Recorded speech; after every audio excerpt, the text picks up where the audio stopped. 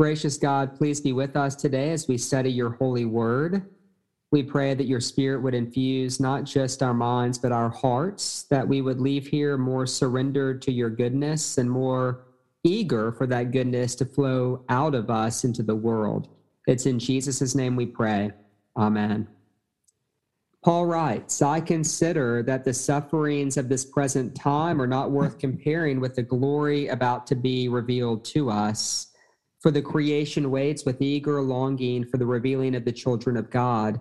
The creation was subjected to futility, not of its own will, but by the will of the one who subjected it, in hope that the creation itself might be set free from its bondage to decay and obtain the freedom of the glory of the children of God. We know the whole creation has been groaning in labor pains until now. And not only the creation, but we ourselves, who have the first fruits of the Spirit, we groan inwardly while we wait for adoption, the redemption of our bodies. For in hope we were saved. Now, hope that is seen is not hope, for who hopes for what is seen? But if we hope for what we do not see, we wait for it with patience. Likewise, the Spirit helps us in our weakness, for we do not know how to pray as we ought, but that very Spirit intercedes with sighs too deep for words. And God, who searches the heart, knows what is the mind of the Spirit, because the Spirit intercedes for the saints according to the will of God.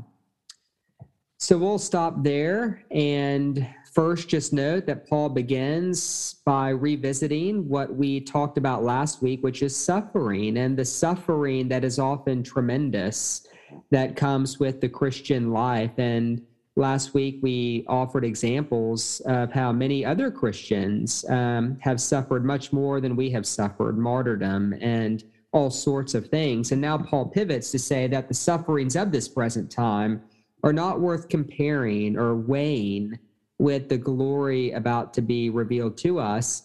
But then he pivots with this very interesting point that it's not just we who wait, but that the creation itself is waiting with eager longing for the revealing of God's children.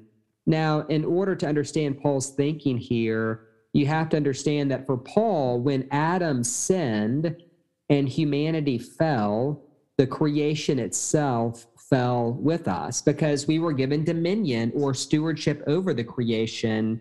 And whenever God's image bearers are no longer exercising wise stewardship over the creation, that dominion turns inward and it becomes domination. And then the created order goes to war with itself because the human beings are not doing what God created the human beings to do. And that's exercise a wise and loving rule over the creation. And so Paul says that it's not just we who wait, but the creation itself is waiting because God's intent is holistic. It is to save the whole creation. Verse 21, he says, the creation itself will be set free from bondage to decay and will obtain the freedom of the glory of the children of God. And then Paul says that the creation has been groaning in labor pains. There's a metaphor here of giving birth. And it's almost like this baby of the new creation is inside the church, but we have not yet gone into labor and experienced that full pain of birth. And this image of giving birth is a metaphor for bringing salvation into the world. It is not limited to Romans. In John 16:21, Jesus says, a woman giving birth to a child has pain because her time has come, but when her baby is born, she forgets the anguish because of her joy that a child is born into the world.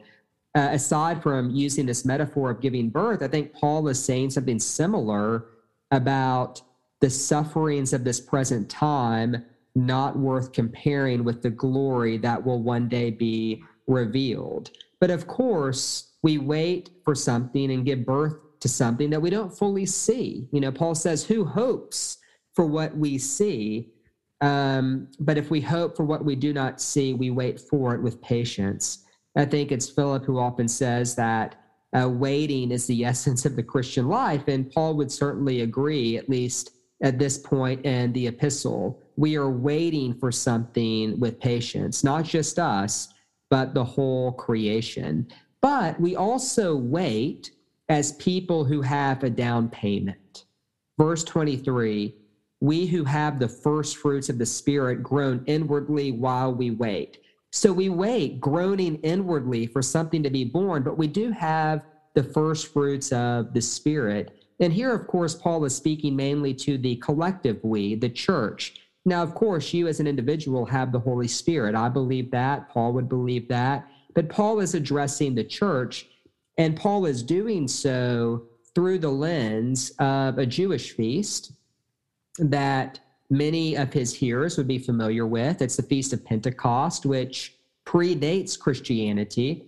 In Judaism, it was tied to two things. First, the giving of the law, where God came down at Mount Sinai. Pentecost commemorated that event. But Pentecost was also the Feast of First Fruits. At the beginning of the harvest, people would bring the first fruits of their crop to the temple to eat them in thanksgiving to God.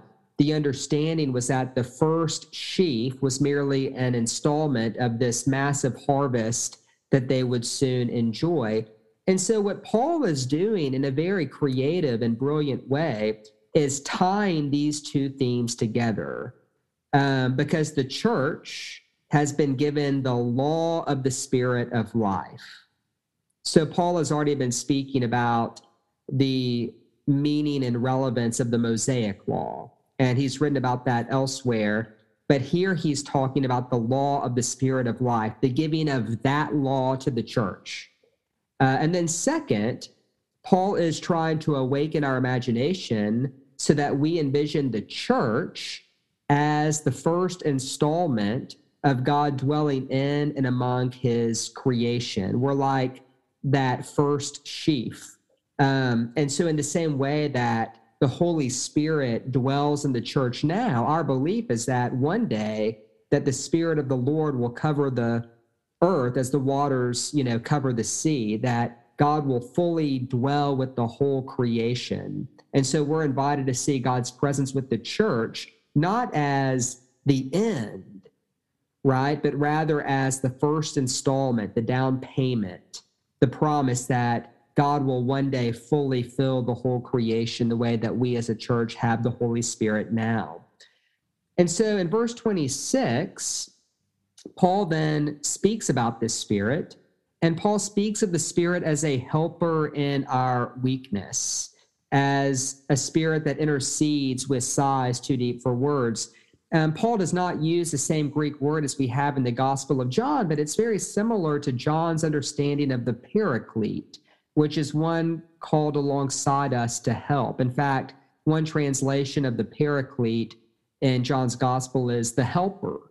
And here Paul says the Spirit is a helper in our weakness, something alongside us, but also something within us. You have the Spirit interceding with sighs too deep for words. And then we have God searching the heart, knowing what is the mind of the Spirit, and the Spirit interceding for the saints according to the will of God. And so I mentioned this last week for those who have been brainwashed into thinking that the church made up the doctrine of the Trinity right after the Council of Nicaea. It is true that a lot of things kind of got solidified there in terms of Catholic Christianity, in terms of the battle between Arianism and the Catholic or Orthodox faith. But the seeds of a Trinitarian theology are very clear in Romans 8, right? You have God offering the Son, God not withholding his Son, the Son interceding for us, the Spirit praying in us. You have this action, this movement between Father, Son, and Spirit that Paul intuitively is inviting the church into. And so it's very important for us to see the seeds of Trinitarian theology here as well.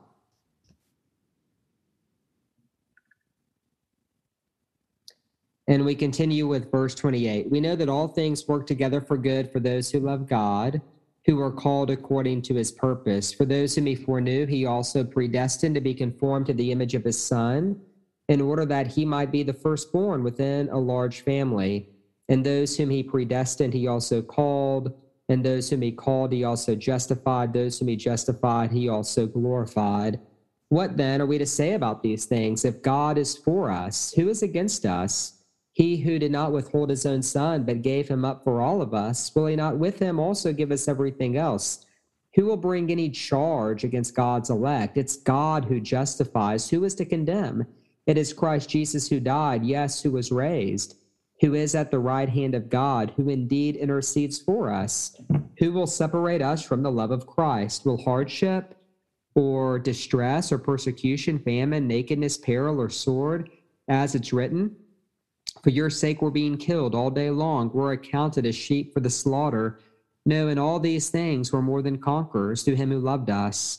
For I'm convinced that neither death nor life, nor angels nor rulers, nor things present nor things to come, nor powers, nor height, nor depth, nor anything else in all creation will be able to separate us from the love of God in Christ Jesus our Lord.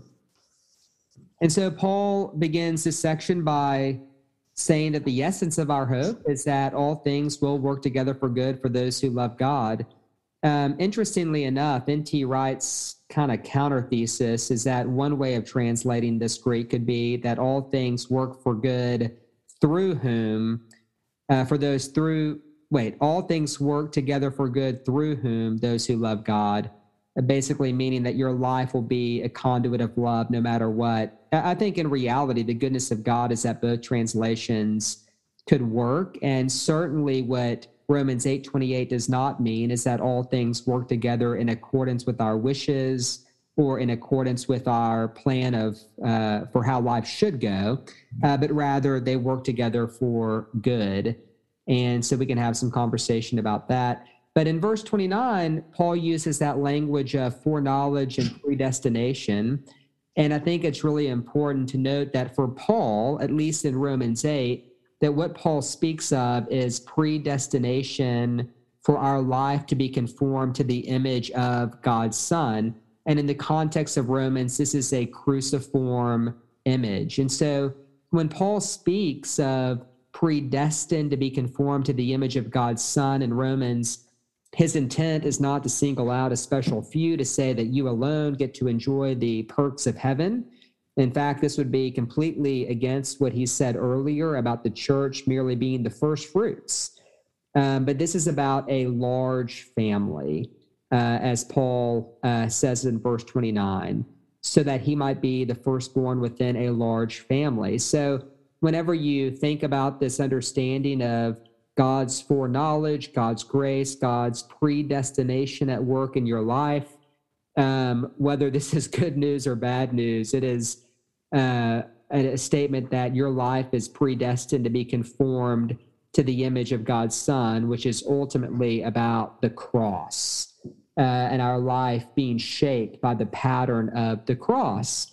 And if that is bad, depressing news, Paul is quick to say, fear not, if God is for us, who is against us? Verse 33, who will bring any charge against God's elect? I think it's important to note that Paul has already written extensively about the doctrine of justification. Justification, remember, is a legal or court metaphor. The point is that God has vindicated God's people, declared them to be in the right in and through the Messiah. And when God, the ultimate judge, declares you innocent, how absurd is it for a mere human to bring a charge against you? But of course, I think that would also be true about yourself, because we often bring charges against ourselves. Those of us who are blessed/cursed with an overactive conscience, we have that voice in our head accusing us of not being right enough or good enough or smart enough. Here Paul says, even to bring a charge against yourself is inappropriate. It is God who justifies, who is to condemn. And so Paul began Romans 8 by saying, there is now no condemnation for those who are in Christ Jesus. Here in verse 34, he reminds us condemnation is completely inappropriate, whether it's someone else condemning us, and I think that would apply to us condemning ourselves. And then Paul offers that image from Daniel chapter 7 of the Messiah being at the right hand of God. For those of you who were part of that study last semester, I keep saying semester, I guess it would have been in the spring, we had that image from Daniel 7 of the Ancient One next to the Ancient of Days. And that, of course, is equated with the Son of Man, picked up by the gospel writers who associate that figure with Jesus. And here Paul does something similar. Jesus is at the right hand of God interceding for us. And so for those of you who were not comforted enough by the Spirit praying inside of you, which Paul said already in Romans 8, now we are reminded that Jesus himself prays for you as well at God's right hand. And so what are we to say about these things? Well, we're more than conquerors through him who loved us, and that nothing will ever be able to separate us from the love of God in Christ Jesus our Lord. And back to our earlier conversation about whether we're conduits of the new creation or agents of the new creation, whatever word we choose matters less than that we have a proper understanding of how the new creation comes into being. And I think for Paul, Romans 8 kind of bookends with the two answers. Romans 8:1, there is no condemnation for those who are in Christ Jesus. Romans 8:39, nothing can ever separate us from the love of God in Christ Jesus our Lord. And I think for those of us wanting our lives to make a difference, this is the foundation that we return to every day, that it is impossible for something to separate us from the love of God in Christ Jesus our Lord. He who did not withhold his own son, but gave him up for all of us, Paul says, will he not with us give us everything else? And so God's secure love is really the foundation of our work. And so one might ask, Romans 8 is so happy, after all this talk of sin and Adam and law and all the things we've been studying, Romans 8 is so cheery. Why can't we end the movie here? Why can't this be the end of Romans? Why do we have another 8 chapters? Well, now Paul is going to have to turn his attention to the problem that the Messiah's own people do not believe in him, right? Jesus said he was sent only to the lost sheep of the house of Israel, but we have a church filled with a bunch of Gentile goats. And so what of the Jews? Has God forgotten about them? And this is going to be Paul's focus in Romans 9 through 11. But for now, we'll stick with Romans 8. Before things get more complicated again, I think it'd be good just to enjoy the love that Paul's offering here and to focus on this chapter that many have said is the centerpiece of the gospel itself.